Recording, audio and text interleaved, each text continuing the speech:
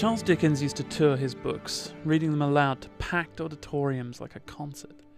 This may sound strange to us, like reading aloud is something relegated to our childhood bedrooms.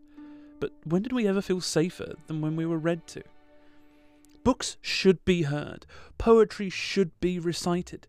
Every breath, every pause, every emotion. This isn't just another audiobook or podcast. It's different. It's bringing something back. It's so much more personal. It's storytelling with the Moffatt narration. I like the sound of that.